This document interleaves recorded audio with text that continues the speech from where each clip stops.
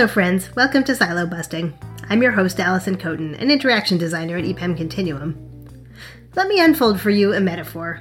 The season is swinging towards summer in my part of the world, so imagine yourself on a beach. You're sitting just at the tide line building a sandcastle, and then the waves come, so you dig a moat around the castle. More waves, a bigger moat, maybe some flying buttresses, and a little sandy seawall along the edge of the water. And still the waves come, and you build and adjust until the original castle is invisible within the complex architecture of waterworks you've constructed. If only these waves would retreat, you think, so I can get back to castle building. But that's not how tides work, and anyway, in the meantime, you've built something creative, complicated, and flexible to the ever-changing environment. So goes the ocean, and so also goes Zero Trust networking, according to Mike Gorman, head of security and compliance at NetFoundry, and Boris Khazin, our global head of DRM services. As hackers and bad actors multiply in number and skill, the defenses we construct to thwart them necessarily grow and evolve as well. In other words, we need to stop trying to build a sandcastle protected by a moat and learn to make those ever-shifting waterways and earthworks integral to our construction. Zero Trust isn't a software package, it's a life philosophy for those who build software for businesses, store data, and manage access. Let's hear Mike and Boris share both their philosophy and some concrete tips for how to build against the tide. For our audience, if you can give a little bit about your background, so they're aware of your skill set and your expertise, that would be great. Okay, thanks for having me, Boris. My name is Mike Gorman. I'm currently the head of security and compliance for NetFoundry, a U.S.-based software networking company. Most of my career was actually spent in wireless. I did services and networking for Verizon Wireless for almost 20 years. So that's where the majority of my networking came from, and I slowly moved towards cybersecurity and various things. And then about 3 years ago, I moved into that role full time when we created the role that I'm currently in within NetFoundry. Right. Well, thank you very much. Welcome. And so let's begin the discussion. Clearly, cybersecurity is due to the things that have been happening in the last few years with the privacy regulations of GDPR, CCPA, and as well as others.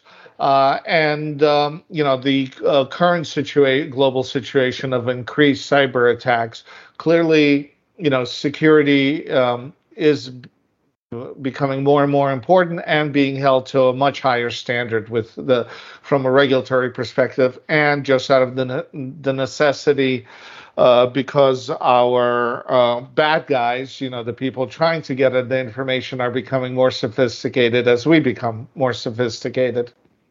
So, and the fines for the breaches are increasing just out of necessity by the government, because they really want companies to position themselves more in line of a proactive defensive aspect rather than more of a, reactive post-events and all of that. How do you feel, all of this is increasing the necessity of way more sophisticated, type of response to these attacks from cybersecurity? And are we moving, do you feel, in the direction of having really secured private networks between, within organizations as well as organization to client? So I think you're 100% correct, particularly GDPR. And I would say up to a couple of years ago that from a business perspective, GDPR, CCPA, similar regulation, around privacy was the biggest driver in business risk coming up out of the privacy space, coming up out of the cybersecurity space, because regulators, led by the European regulators, but globally, are becoming much more interested in maintaining privacy and the impacts to cybercrime and things that these breaches have. There's been a long time where they tried to encourage people, kind of the carrot and the stick. GDPR really brought out the stick, and a lot of other places in the world are following that. So we're getting some real bite, some real fines around the privacy space, which is, that's real money off the bottom line for companies and regulatory costs, as well as the bad press. That's a significant business risk. The other thing we're seeing, particularly now, is infrastructure type attacks. As more of our infrastructure has become digitized, as it evolves, we're seeing things like here in the U.S., the Colonial Pipeline attack. There was an incident with a small water system in Florida.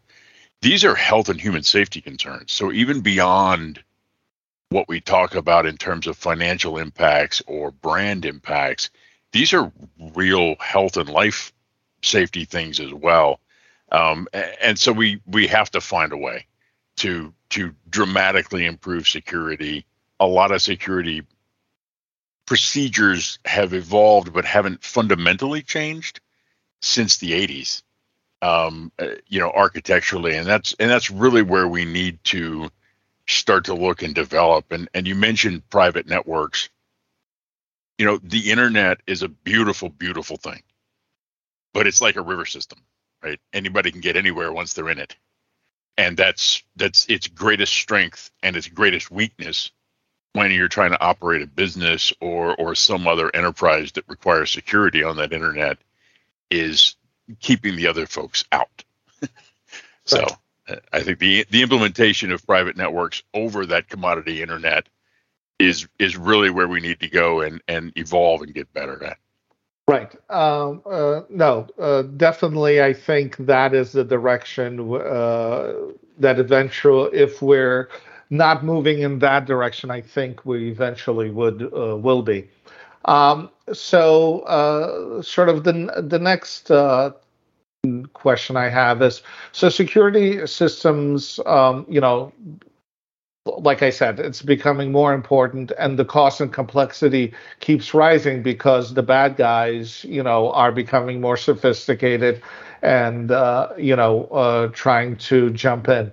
But there's also an internal turmoil between the developers, wanting to develop key functionality and systems and the cybersecurity, and we are a huge supporters of including, GRC, governance, risk, and compliance, which includes cyber security within the SDLC cycle. Because you need to start, addressing regulatory requirement and the cybersecurity requirements as you're developing various platforms and, software, because trying to do it later, it's A, more difficult, and B, it's increases your SDLC cycle, and you're not addressing at the core development. And I feel like that is really important for companies to understand, to really include it within the SDLC cycle. What are your feelings about that? I can't agree more. I think the more we advance the information age, the more we are struggling to get a hold of our security, and the more we are struggling to reach the kind of business agility that we want, and all of these competing factors, right? And I think a big part of that personally is we've done a lot of great work, especially over the last few years. The concepts of DevOps, and then of course DevSecOps that followed on, and continuous integration in the pipelines and the automation. We're doing a very good job of being able to push requirements and testing and verification, shifting them left in the SDLC, having those things taken care of earlier on. Personally, I feel we haven't gone far enough in, we're addressing the OWASP top impacts. We're addressing vulnerabilities we know of, and all of those things, but looking at it from an architectural standpoint, of not just the software development lifecycle, but the solution development lifecycle. Right. Where, right now we have all of these bolt-on things, right? The old castle and moat mentality of enterprise, in my DMZ between my inside and the outside, Right. I'd have firewall, web application firewalls, intrusion detection, data loss prevention, user behavior analysis. I have all of these tool sets. And if we can start to reduce those and move that functionality into the software, it's cheaper. Right. It's easier. And when we're dealing today with hybrid cloud and mobile edge compute and all of the different deployment things that we have going, simplifying that architecture by moving that into the SDLC has a wide range of advantages, and it's really the evolution we need to get to, right? To get beyond the last 4 decades. Right. No, definitely agree with the statement you said. Just bringing up sort of the next clear, flow from this is zero trust. I think, all of these verifications and zero trust also needs to involve within the cycle to where you would, we really feel that zero trust needs to have layering, just in line with access management. So in other words, individuals have access to sort of your general information, and you have one layer of zero trust. But as they start accessing more, more sensitive data, such as PII, PHI, financial, merger acquisition data, and all that, a new layer of zero trust really should be evolved around those. And just like you said, developing that in the software makes it much easier than providing it post development and as part of your access management. So that said, do you feel that zero trust in line with access management should be one of the key architectural development, as you're layering your data based upon what data you have internally? Or do you feel that zero trust should continue to be part of access management and should be layered at a later stage? Zero trust to me is a set of principles. And the degree to which you operate those principles is very much a risk management exercise, which you just described, right? Here's my, confidential but not restricted information. Here's my, very restricted information, PII, PHI, intellectual property in some terms, and the amount of the zero trust capabilities that you deploy are certainly a part of that. I agree that we need to move that, and you need to have that available at the most atomic level, which to me is generally the application. You need to have that suite of capabilities, and then how you deploy them, because that has impacts on cost. It has impacts on personnel time and other forms of cost, right? It's not just software or other costs.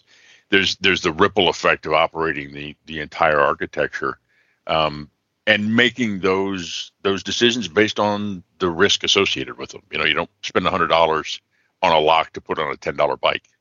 Right. So zero trust is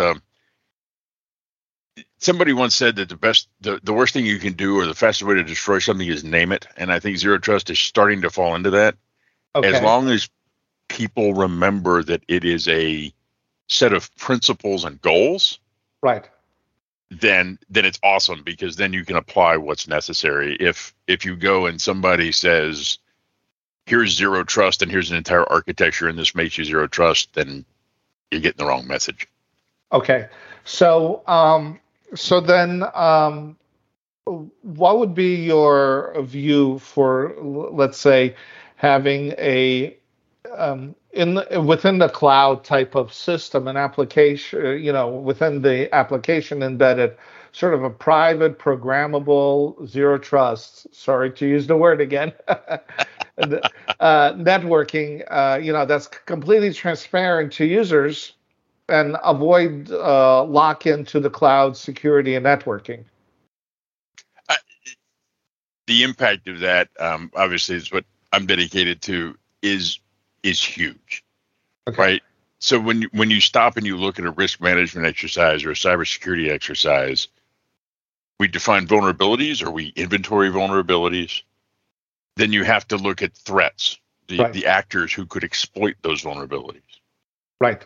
And some function of those two, depending on who you are and how you want to do it, is your risk. Right. And the entire purpose of cybersecurity is to reduce risk. Right. Vulnerabilities always exist. If you don't know about them, then there's a 0 day out there. Some security researcher, good or bad, is going to find it for you. We recently had the Log4j and there's these things that pop up after a long time, so they're going to be there. But you can, by embedding secure network, by getting the networking piece right, you can reduce the threat actor space. Right. By literally orders of magnitude. Right. Last year, the IBM X-Force report actually put scan and exploit, so network scanning and exploiting found vulnerabilities, as the #1 initial access vector for breaches, passing even phishing, which I didn't think would ever be unthroned or dethroned. But it was, and that stunned me. But if you take the networking space down to only those users with which you have a previous relationship, just like you give them username and password, if you can actually block the network access to that same group of people, you've gone from 7 billion potential actors to, I don't know, 100, 1,000, 10,000, whatever your number is. But that's still a lot of zeros cut off the right side of that number. And that's, that is a huge step to truly securing your information assets. Right. So let me restate what you're trying to drive. I think at so having a private secured network between your corporations and your clients, just reducing that accessibility allows you to seriously reduce the overall risk and avoid major attacks, to a certain degree. People can always try to pretend they're clients and sign on and then try to get access. But just like you said, you're limiting that to people who are at least taking a longer effort to try to infiltrate your system. Right. And if you're like, you basically just described an extranet, right? If you've got business partners, et cetera, then you're going to have relationships with them. Right. And that secure networking would have already gone out. So you've got, just like you would send somebody credentials to an application, a username and password. Right. If you're sending them an identity on this secured network, that's a software construct overlay. Right. Then you've limited it to only those persons. That you can have an insider attack. Right. But you've hugely reduced that without adding a lot of complexity. Obviously, there's a little bit in terms of the client software that accesses that secure network, but it can be very transparent, and that's there's that from the security standpoint of reducing that and still having the agility. And when you look at that and you look at the ability to remove those extra security layers, or reduce and simplify them, it makes maintenance easier. It makes operation easier. It makes auditing easier. It makes DR a lot easier. Right. When you don't have to have this sequence of firing up all of these layers of security tooling, before you can bring the application up. if the application comes up with embedded security, it's secure by default, right? Not even by design, but by default. Right. No user can access that application at the network layer that isn't previously authenticated and authorized when it comes up. You can't misconfigure an ACL and allow access. Right. That's a powerful, powerful difference in place to start. That's definitely, I think, very important to our listeners to get a good hand on. Now, could you tell us? NetFoundry is responsible for an open source technology called OpenZiti. How is that in line based upon with what you described? So OpenZiti is effectively what I described. OpenZiti is a project founded and maintained by NetFoundry. It's available on GitHub. It is a series of SDKs in various languages, C, Go, Java, JavaScript, several others, C Sharp. There's more added, Kotlin for Android, that embed this technology. And then a series of applications, our network controller, edge router, and other parts of that network architecture that form that secure overlay. Right. All of that is open source. You can go pull the binaries, you can pull the SDKs, you can compile it. We'd love you to. We'd love you to come and join the community. We want this technology out there to improve the security posture across the board. Of course, as a business, we have a premium service with the support and all of those things available, our console and automations and all of the things that that a company with an open core model has. But at the same time, Ziti itself, the technology and the ability to operate it, is out there for open source, and we'd love to see people using it. We'd love to see them using it in new ways that we haven't thought of. And generally, like I said, to increase the security posture around the world. We're all tired of paying premiums because a company's got to cover $1 billion loss due to a cybersecurity breach. Right. Here in the southeastern U.S. where I am, I really wish I hadn't had to pay the extra money for gas during the Colonial Pipeline shutdown. Right. Right. There's a lot of reasons we'd like to increase the security posture of the world. Right. And I think it's fantastic that this is open source. EPAM is a great supporter of GitHub and open source development, and really feel that it's important for development of sort of the vast knowledge base to improve overall IT. We're think that this is a great open source item, and people should really take a look and see how it can interact and assist you with your cybersecurity. So, Mike, just in the last minute or so, based on everything we sort of discussed and we understand, I think we're in agreement that where SDLC cycle needs to be the direction that we feel cybersecurity, if not moving in that direction, should be moving soon, because it's just it would just make sense. The less people having access to your systems at any point, the better and easier to control it. Is there, if you, let's say, could look into the future, what would you like to see, say, in 5 years from a cybersecurity perspective that you think would really be important to us?